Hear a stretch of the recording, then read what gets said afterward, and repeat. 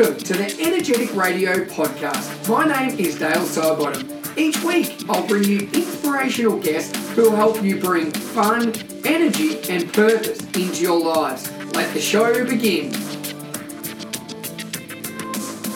All right, everyone, welcome back to the podcast, episode number 271 with Kim Hammer. How are you, Kim? I'm good. It's good to be here, Dale. Yeah, now we were having a great chat before, and it's always nice when you feel the energy with somebody else and you align with the values that you're spreading in the world and you're trying to bring it out. So before we get into the chat today, what was the highlight of your last 7 days, Kim? What was, if you could pinpoint one thing from the last 7 days that you were pretty proud of, or was a grateful moment or something cool, what would that be? That's actually very easy. I just finished celebrating our 40-year high school reunion. Wow. That I was a part of organizing. And so I got to see some people who I haven't seen in 20 years, or some people I haven't seen in 40 years. So it was absolutely fantastic. We had 3 days of events. That's why I'm a little hoarse, because, you got to talk to everybody. You've been celebrating. Exactly. So that was a very easy question for me. Wow. That's I know we're going to get onto the podcast, but I really enjoy that because I think my 20 years coming up, and I don't know if people are organizing it or not, but 40 years, was there still a big core group, or like, what was it like? Yeah, I went to a very large high school in a small town. So we had about 500, I think it was 513 or 14 graduates. Yeah. We had 112 people show up this weekend. So it was really, it's nice to see people who you haven't seen, who you've always adored, and reconnect with them. And every 10 years, people change, their life experiences change. So you get to have some more interesting conversations, deeper conversations. You connect on different levels. And the funny thing is now we're connecting our kids. It's like, oh my gosh, my son wants to do this. Can you help him? He's like, sure. So it's, because a lot of our kids are college age. Yeah. So yeah, it's really fun. It's really interesting. A lot of people won't go. And because of various reasons, and a lot of people do go because of various reasons. So it's always nice to see who shows up. It's probably one of those really curiosity sort of moments, like you're curious to see how everybody's developing in 10 years. Yeah. Even though you see them 10 years is a lot. Like a lot can change in 10 years. And I'm sure it'll blow your mind, particularly 40 years from when you finish school.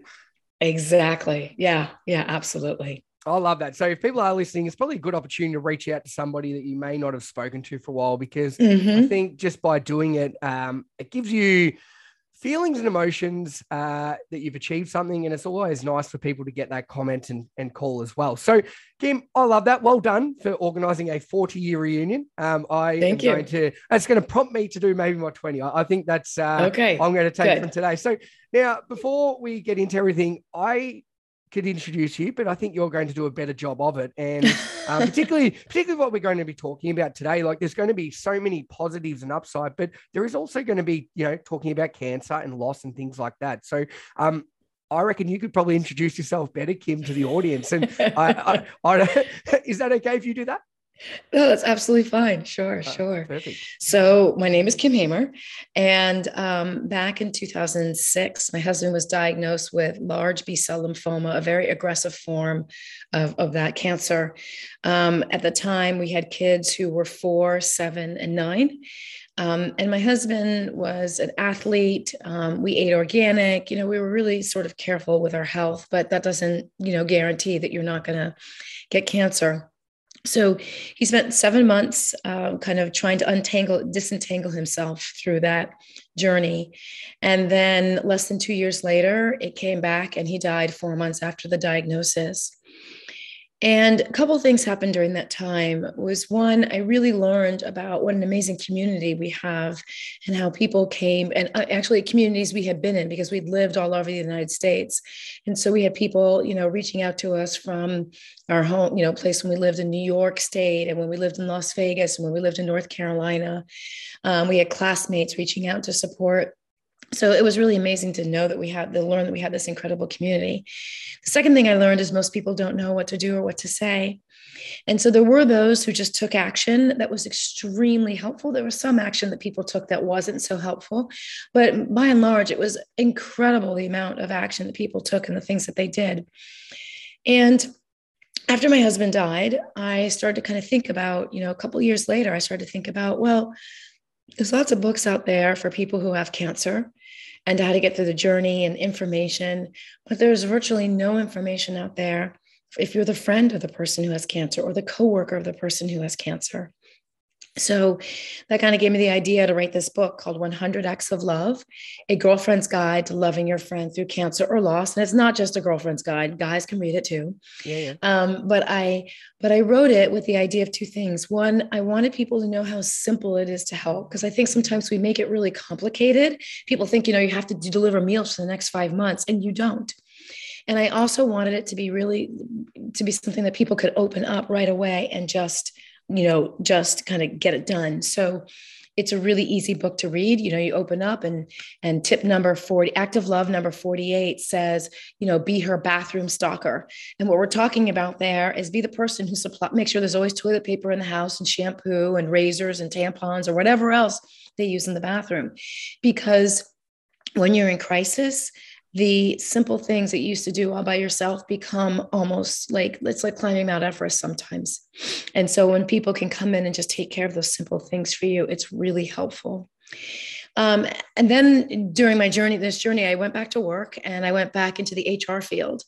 And what I noticed right away is that when employees get sick, employers don't know what to do either. HR teams are often ill-equipped other than legal teams. And then, employees, managers don't know how to handle an employee with cancer. There's a lot of stereotypes out there. When we say cancer, most people think bald, lose no facial hair, right? Lose a lot of weight, but that's just the result of certain kinds of chemo. Cancer is being treated in so many different ways. And a lot of people are working through their cancer treatment, not just because they can, but sometimes because they need to. They need to keep the income coming in. So I set out to really help managers and HR leaders understand how to be supportive, how to be empathetic, and also how to continue productivity on your team. Because it's something that we think that a lot of people just don't, most managers think I have to be extremely empathetic and sympathetic, which means I can't ask them to get the work done. I can't be mad at them if they don't meet deadlines. I can't do these things. And that's actually not true. There's a way that you can mix the two together so that your employee who's dealing with this crisis, whether they have cancer or their partner or child has cancer, whether that employee is feeling engaged and relied upon in some ways. And they also have expectations about the work that they need to do. And everyone on the team understands what those expectations are. So I'm now in the space of helping, of coaching and providing resources to managers and HR teams to help them manage employees dealing with cancer or really any other kind of health crisis. So that's sort of my intro. Well, and Kim, you've done a brilliant job of that. And I'm glad that you introduced yourself, because there's so many things I want to take away from that. And I suppose just the most recent one there is that what you're really saying is when people are diagnosed, they still want a purpose. And that's probably the biggest thing, because the rest of their life has gone into chaos essentially. And it's, you know, a lot of times they can't control it. They've got no limitation about anything else, but what they can control is the way they're valued and the purpose they have at work. Yes. When you go the complete other way of being extremely empathetic and say, oh, don't worry about it. You sort of take away the one thing they have essentially. Yep, exactly. And that's the thing. A lot of times, you know, I've had places where the manager's trying to help, and what they do is they remove all the best projects from the person who's dealing with cancer. And that is one of the worst things you can do. And I get why managers do it, because they're worried that this project isn't going to be completed. You still have KPIs, you still have goals you need to meet, you're still responsible for your team. But when you take something that, you know, that fun and engaging away from the employees dealing with cancer, there's two things, the message that you send. One, you're incapable. Right. And so I'm going to deal with the stereotype of what cancer is. And so you can't do it. And two, it sends a message to the team, which is if you have a really big health crisis, don't tell them, because they'll take the fun stuff away. Yeah, that's right. So you think like that. Yeah.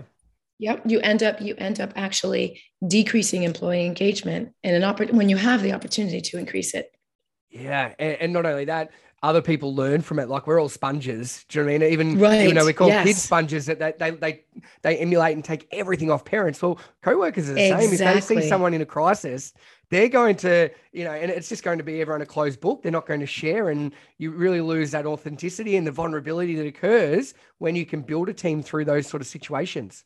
Yep. Exactly. Yeah. Now, with obviously going through a huge loss like that, it can sort of go either way, Kim. A lot of people will never sort of come back from that, but you have done something above and beyond, and you've gone incredibly to help other people. How hard was that to sort of transition from, sort of loss and feeling sorrow and things like that into such a positive thing that you've created? It's gradual. It wasn't like the day after my husband died, I said, "Oh, hey, I know what I'm going to do." Yeah, I'm sure. I'm sure it wasn't. So I think it's a very gradual process, and it began to frustrate me. When I was going through this, and we'll talk about like what's the least helpful thing you can say. But when I was going through this process, after dealing with his cancer the second time and his death, I became frustrated really with how many people didn't know what to say and what to do. And then it was what I realized is if I had been my friend, I would have been clueless, right? I wouldn't have known what to do or what to say. And I wanted some way to capture that, to really make sure that I could remember it. And I cannot tell you, I mean, people joke, but I have my own book a copy of my own book that is dog-eared. And, it's just, it's got the dirty thumbprint on it from my kind of, doing that thing where you go through the pages really quickly. Correct. Yeah. Where I have a friend whose daughter died, or, whose husband just lost his job, or they're getting a divorce. And so I use my own book as a tool to, sometimes I use tips out of it. Sometimes it's just really great for me because it provides this creative juices for me to figure out other ways to support them. Yeah. So yeah, I mean, it's not, I often say this, I'm not here because I'm super strong or super brave or any of that. I'm literally here because of the hundreds and hundreds and hundreds of things that people did for us while my husband was sick and after he died. And so it's sort of my way of paying it forward. I love that. And I talk a lot about kindness and how contagious it is. If you allow it to be contagious, Kim, anything in life can be whatever you want. But if you're not looking for the benefits that particularly, oxytocin gets so much of it when you do an act of love or kindness. And it's not just what you're giving to the other person. You actually feel better about yourself. Exactly. Yeah. For you, but what I like, at the start, you probably weren't in the right headspace. I know you wouldn't have been in the right headspace to even understand that. But what I'm saying is you should be so proud of what you've been able to do to change that mindset, because horrible, life's really unfair and it's not fair. Do you know what I mean? But now what you're doing is you're sharing that and embracing really what people are able to give to you, and you're now giving it back to others, which is brilliant. So obviously, we're talking about the positives there and kindness and how amazing, and people listening, it's the best thing ever. What are the things though you don't say? Because I think this is more than kindness, Kim. Where not to start. We can get to so many amazing things, but what not to do. So there's a phrase that everyone has said, and if you're listening and you've said it, take the stick, hit yourself with it once, and then throw the stick away. So the phrase is, if you need anything, let me know. Or any type of variation. Hey, I got you if you need anything. Give me a call if you need anything, whatever the variation is. And the reason it's not helpful, there are three specific reasons. One, what is anything? It's way too big a word. It encompasses too much. I had a toddler when my husband was first diagnosed. Did that anything mean that you were willing to go pick up my sick, vomiting toddler from preschool and bring him home? Or did that Probably anything not. Meant you were happy? Right, exactly. Right. Or did you willing to go out and get a gallon of milk from me? Right. So anything is too big a word. The second reason it's not helpful is because you are now asking the person who's in crisis, who is already overwhelmed, to take apart their day and to find that one thing that you might be able to do for them. And, when someone says to you, if someone said to you, Dale, hey, do you need any help with anything? Yeah, you probably go, I need a lot of help with a lot of things, Kim, but I don't want to burden somebody. I don't want to burden anybody. And to think of something specific, you'd be like, can you take the garbage out? You just can't think of anything big. So you're leaving that, you're relying on that person who's already in crisis to figure out the one thing. And let's say that they do. Then it's exactly what you said. They then have to have the courage to reach out to you, to ask you to do something that you may not even want to do. And feel like it's a burden, right? We know correct. You offered, but it's 7:00 at night. And actually what I really need right now is pasta because I just realized I ran out of it. Yep. So, that's a burden on somebody. And so there's no way that person is going to call you. So a lot of times when you make that offer, you can make it twice or 3 times. People will not respond to it. And that's why, because it's just too hard to get around all those 3 obstacles. So what I often tell people is be specific on what you want to help with and offer more than once. The book is dedicated to a gentleman named Kinney, Kinny. I live in LA and he is at several farmers markets, but I used to see him at the Venice Farmers Market. And when I told him that my husband had cancer, he said, if you need anything heavy moved, let me know. And I thought it was the weirdest offer. Honestly, I was like, that's just weird. Like everyone's been telling me, do you need anything? Why would you offer heavy? But the thing is, it stuck in my head. Right. So we had a grand piano. My husband had died. I was thinking about rearranging the living room. Who do you think I called? Wow. Right. Because I remembered. So the more specific you are and the weirder it can be. I mean, it could be someone like, if you're feeling really sick and need someone to hold your hair while you're, for a woman, if you're vomiting, let me know. Come on over. If you're, if you need your piano cleaned, let me know. If you need your toilets cleaned, let me know. And then offer more than once, because again, that person who's dealing with this crisis, whether it's them personally or their spouse or their child or whatever, they're not dealing with a full deck of cards. So you have to remind them again and again that you're willing to do it. And oftentimes they will call you because they'll remember, or they will call you because they thought of something else that they need that's connected to what you offer to do. So it's really helpful to be specific and to offer more than once. Yeah, and I'm sitting here going, oh, Dale, you peanut. Like I have done that, and I bet many people, and you get this all the time. I bet that's the light bulb moment for me, and that's why I love doing podcasting, because I needed to hear that right then. Because essentially, what you're saying is, when you do that, you're basically giving a person that has no control over anything in their life a to-do list. They can't manage that. Like they've got no way of processing that, and it probably builds more anxiety, stress. Like instead of helping them, imagine if 20 people, well, I don't know how many people did that to you, but I can imagine quite a lot of people. Like that's horrible. You feel like instead of all these people are helping, they're actually making life harder. Oh yeah. Yeah. And that's another thing I often say, please don't say you should. Like, first of all, you should do this, you should do this, because should is a judgment.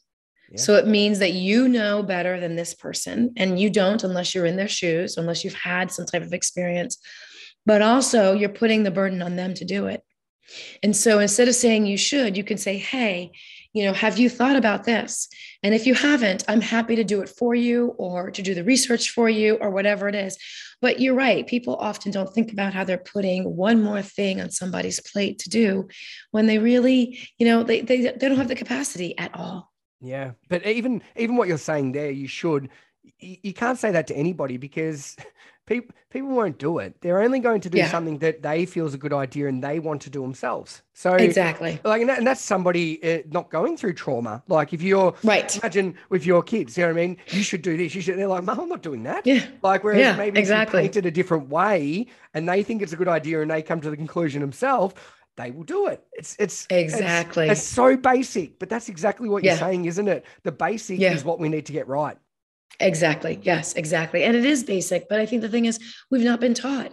No one has, I thought I maybe missed a class in high school because I skipped a few classes in high school, right? So I was like, did I skip a class where they taught people this? No. We learned this from our parents, and our parents didn't know what to do, what to say. Some parents do. And of course, you'll find that people who have been through similar tragedies or something where it's very difficult, they're going to be the ones who are going to show up on your doorstep saying, I'm coming in, I'm going to clean your toilets. I bought my own cleaners. Just stay out of the way until I'm done. Right. Yeah. So, they're the ones who came in and, who said, you need to put a cooler by your front door because that way you don't have to be home for meals. And I was like, oh, that's brilliant. Yes. Right. Because there were days Art and I didn't want to answer the door. We loved people. We were happy to see them sometimes, but sometimes we were so exhausted, and we always felt like we needed to be responsive to them when they dropped off a meal, because they always wanted to know how we were, what was going on, the latest update. And sometimes we just didn't feel like talking to people. And so having that cooler by the front door was such a godsend. And that didn't happen until the second cancer. The first cancer, I was always answering the door. The second cancer, we had a cooler by the front door. Wow. So it was just really, yeah. And so it's small little things like that that really make a big, big difference. So true. And what you probably find as well is that people sometimes they, like we were saying, they don't know what to say. So by seeing a cooler, they probably feel more comfortable anyway. So it's probably, helping both ways. Like I know personally, I love trying to do things for people, but I don't want to have that awkward conversation or when, it's uncomfortable for everybody, and that person's capacity to take in whatever I'm going to mumble out is going to take away from the nice meal or whatever I've given to them. And so I'm sure people, that cooler is such a smart idea. Yeah, it was a brilliant idea, but there's so many other ways to help with food. I mean, I really want people to know that meals are great.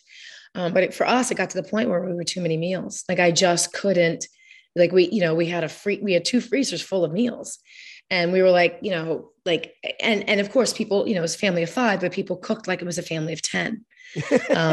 And so, everyone met with exactly. That's exactly what it was. So the joke was about the second month after my husband died, my kids were like, "Mom, no more lasagna. Like we're done. No more lasagna," because we were getting lasagnas all the time because because you can cook them, you can freeze them, and every lasagna tasted different. So they would be all excited about one lasagna, then someone else would deliver a lasagna that wasn't as good, and they were just done. Yeah. So lasagna is funny. But you can look, grocery shopping needs to happen. And a really helpful thing to do is to, if you can, go to the grocery store with the person or open up their cabinets and see what brands they buy. And make a grocery list with the brands so that anyone else can go grocery shopping for them.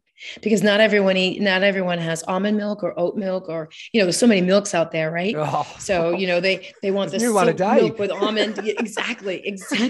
So instead of sending the friend to the store for milk, they know that they need to get unsweetened vanilla milk, almond milk from Silk, right? So that they know that. So that's a really helpful thing that you can do that helps everyone else who wants to go grocery shopping for them.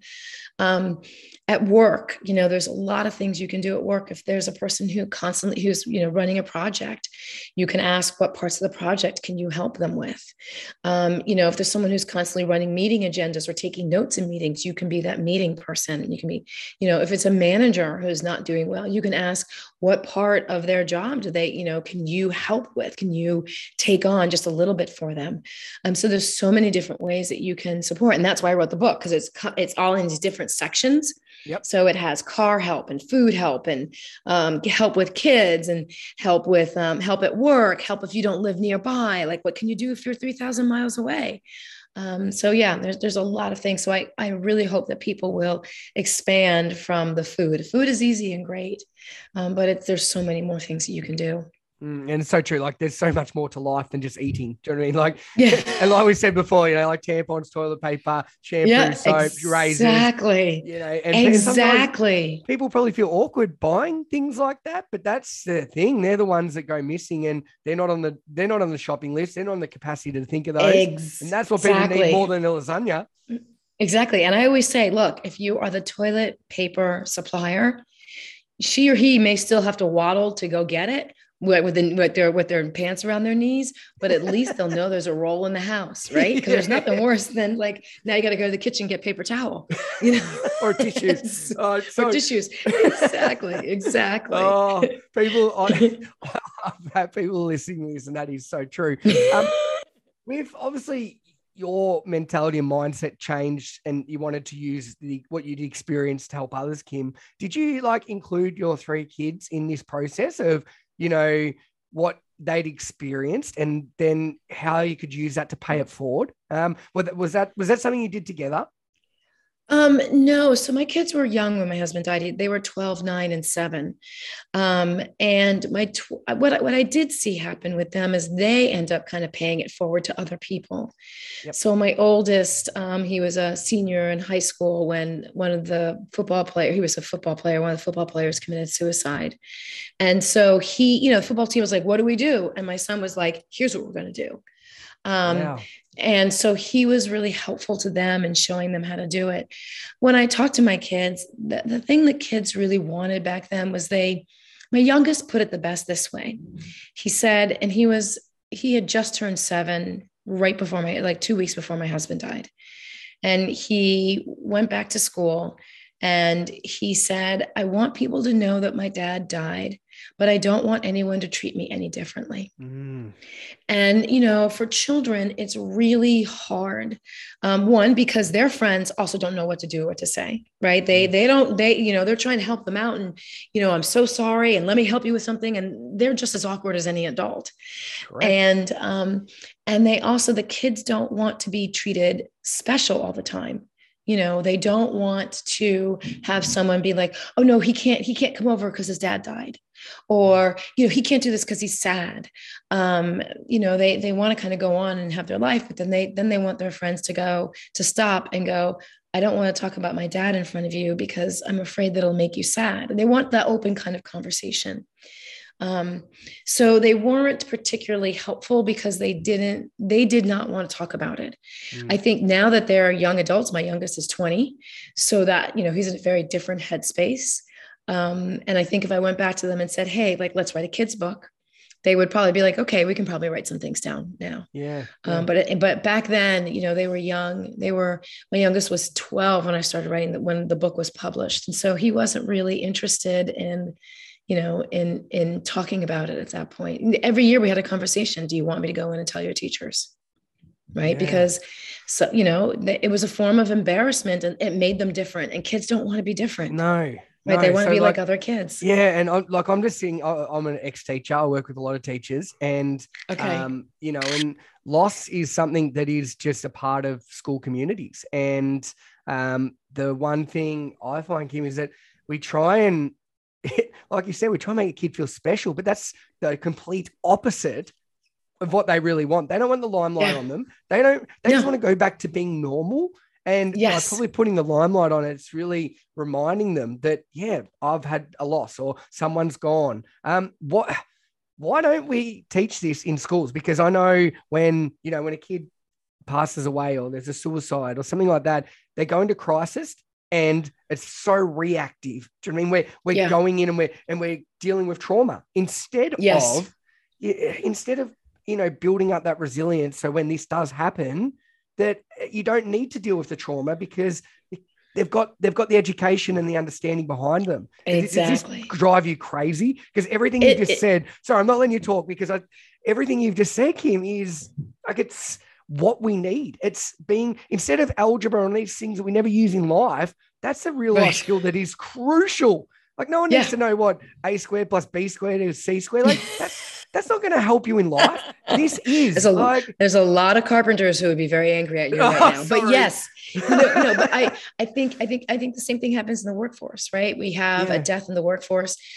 Someone dies on site. They bring in crisis, counselors who are on the workforce or in the building for 10, 2 to 3, 4 days. Then they disappear. And then it's like nothing happened.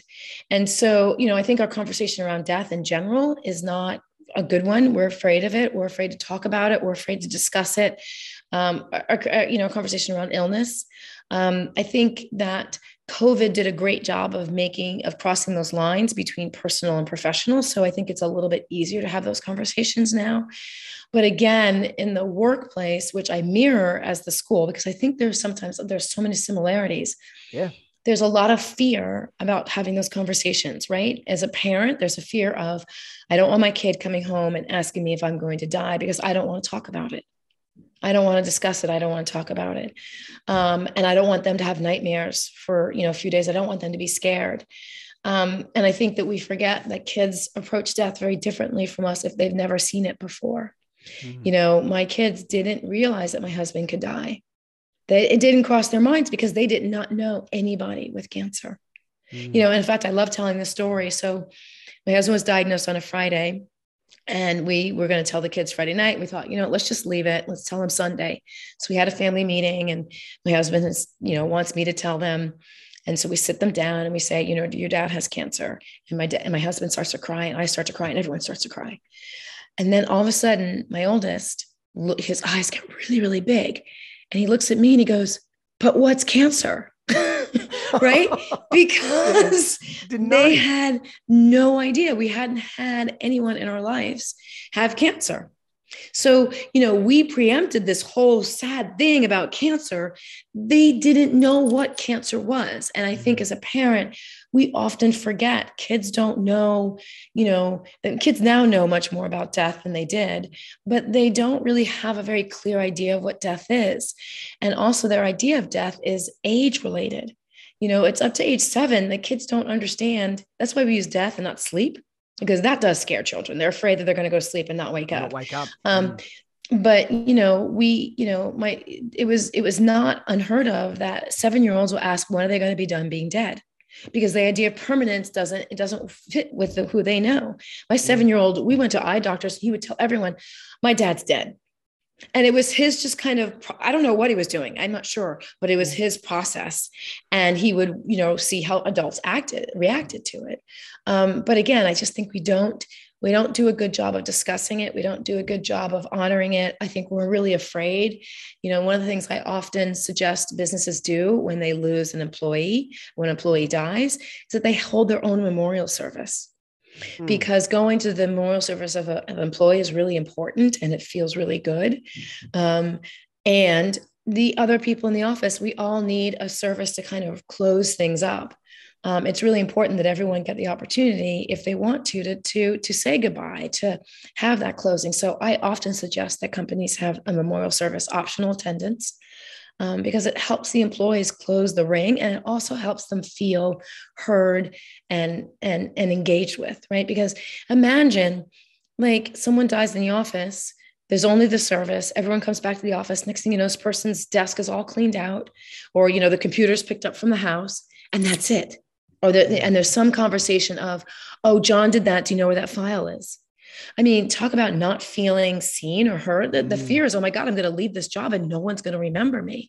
And we all want to feel like we're being heard and seen, or like somehow our lives meant something. And so that's an incredible way to honor the employee, but also to give that message to your employees that, hey, you know what, you matter to us. Yeah. And when you're gone, hopefully not by death, but when you're gone, we are going to miss you.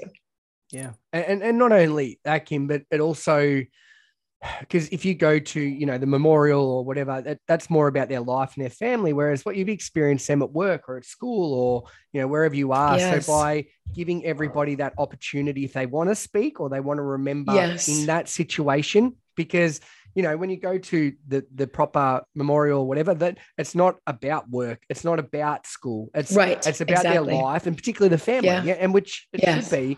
I think these are little things that you just don't think about. So with writing the book, do you find that there's so many aha moments for people? Because like you said, you've created it that you can just pick it up at any stage for any situation that somebody might be going through. So is there any story or one moment that you're like extremely proud of, or is there a few like that aha moment, or that it's just changed somebody? Well, often when I get off the phone with a manager, they're like, "Oh my God, this is so helpful." They get this sense of, you can see their shoulder, they sink, they go, "Oh," like they're so excited that there's some responses that they can have that are helpful to them, that will make them feel like they have power and ability to make something be a little bit better.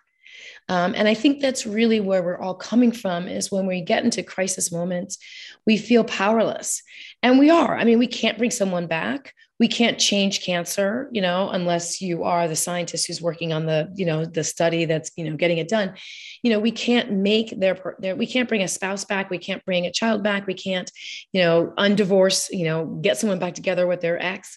But what we can do is we can witness them. And I think that we forget there's a lot of power in witnessing somebody. And what I mean by witnessing is just sitting with them and letting them, just saying, hey, I'm so sorry this is happening to you. And let me clean your toilets, or let me, I'm at the grocery store. What 5 things do you need right now? Yeah, and I think that's usually, I think that's really what I hear a lot from managers, is this feeling of, I feel like I have power. I feel like I can actually do something that's going to make a difference. I feel like I can teach my team how to make a difference. And I hear that from friends. Like, I hear, this is so great. Like, now we can really go in and love her the way we want to. And so it's a lot of times what I end up doing is giving people permission to act, because they're worried about they're scared about acting. But when I have conversations with them, they have permission to act. And then that gives them the courage, because this is, y'all, this is courageous stuff. This isn't stuff that is easy to do. And it's scary to go to try to help someone, because you're afraid you might do the wrong thing and cause more damage. You're afraid you're going to make yourself look like a fool, so it takes courage to step into that role and say, okay, I'm going to try this. I don't know if it's going to help, but I'm going to try it. And that courage just has a lasting effect on people's souls and their hearts. Oh, so true. So true. And what you're saying, when people start a business or something, I'm not trying to pigeonhole different things, but if you try and please too many people, you end up going to please nobody. So being specific, and people can't see you nodding along here, Kim, but isn't that so true? Be specific, like Kinney, with anything heavy. I love that part. That's brilliant. Yeah. Yep, absolutely. It is. And make it something that you're willing to do. You don't have to look. I am not a cook. I don't like to cook. I don't enjoy it. Lasagna? Well played. Well played. Because you used to like eating it of it. Exactly. But you know what? I'm a great grocery shopper. And that one item that's not in the store, I'm going to go to the grocery store manager and find out when it's going to be delivered. And I will be at that store when the truck pulls in, right? Like, I'm a really good grocery shopper, and I'm proud of that. I don't volunteer to cook meals, because it's not in my wheelhouse. So make sure that when you offer to do something, it's something that it may stretch you a little bit, but don't do something that's uncomfortable, that you think that they need, that you don't like to do, because it just becomes a burden. That's exactly what you don't want it to be. You want it to be a gift. It's an act. I call it an act of love, because that's what it felt like people were doing when they, I changed the oil in your car. Here's an act of, because we love you. I'm taking the kids to the movies on Friday night because we love you. It was all these acts of love. So you want to consider it as what you're doing is an act of love. It's an act, and so you want it to come from a place of, I really want to do this for you. So here's an act of love. Yeah. And that is, because saying love in different contexts is so powerful. Do you know what I mean? Like, kindness is beautiful, but when you love, you're generally doing it from your heart, like from deep inside you, and you're doing it authentically. Is something that you are proud of and you want to give back. Yes, I think that is brilliant. Absolutely. So where I know that you've got a lovely giveaway with the 5. Do we have time to talk? Do we have time to talk about one quick other thing? I would love. So, I'd love. You got the microphone. You can go for it. Okay. So I do want to say there's a lot of people out there who are trying to help, and the person who needs the help is refusing. So I want to address that really quickly. Cool. Yeah. A couple things. One is, they may not need the help that you need. So if they're refusing, you might want to try to think something else, and you can ask them, but don't give them tons of choices. It's like, do you want chicken or lasagna for dinner? Do you want Tuesday or Thursday night? And that's it. So that's the first thing. The second thing is, it's really hard to receive. And I know that we all love to give, and we're like, oh, I'm really good at giving. And most of us are really bad at receiving. So keep that in mind when you're giving, when you want to give to this person. They are on the receiving end of a lot of people wanting to give them. And it is overwhelming. It is really overwhelming. And so something that I often say, and my friend said it to me, is, you have to remember that, there's a law of reciprocity, which is, if I give to you, Dale, let's say I give you $10 because you say you need to borrow $10, you're going to make sure you give that $10 back to me. And you're going to feel really bad if you don't, your own frame. Right. And if you don't give it back to me, you might be like, yeah, here's 15 because that's all I got, and just take it. Right. So because I gave it to you, you feel you have to give back to me at the same level or higher. That rule is what person who's receiving feels like. And so sometimes you have to remind them that they're not on that side of the law of reciprocity. They're on the side of giving back.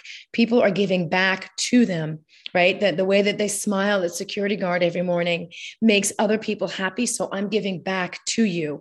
You know, a lot of times it may not even be about them. It may be about the time I was really crappy and mean to this other person. And so now I need to make up for that and pay it forward, right? Or make amends. So I'm going to make amends by giving to you.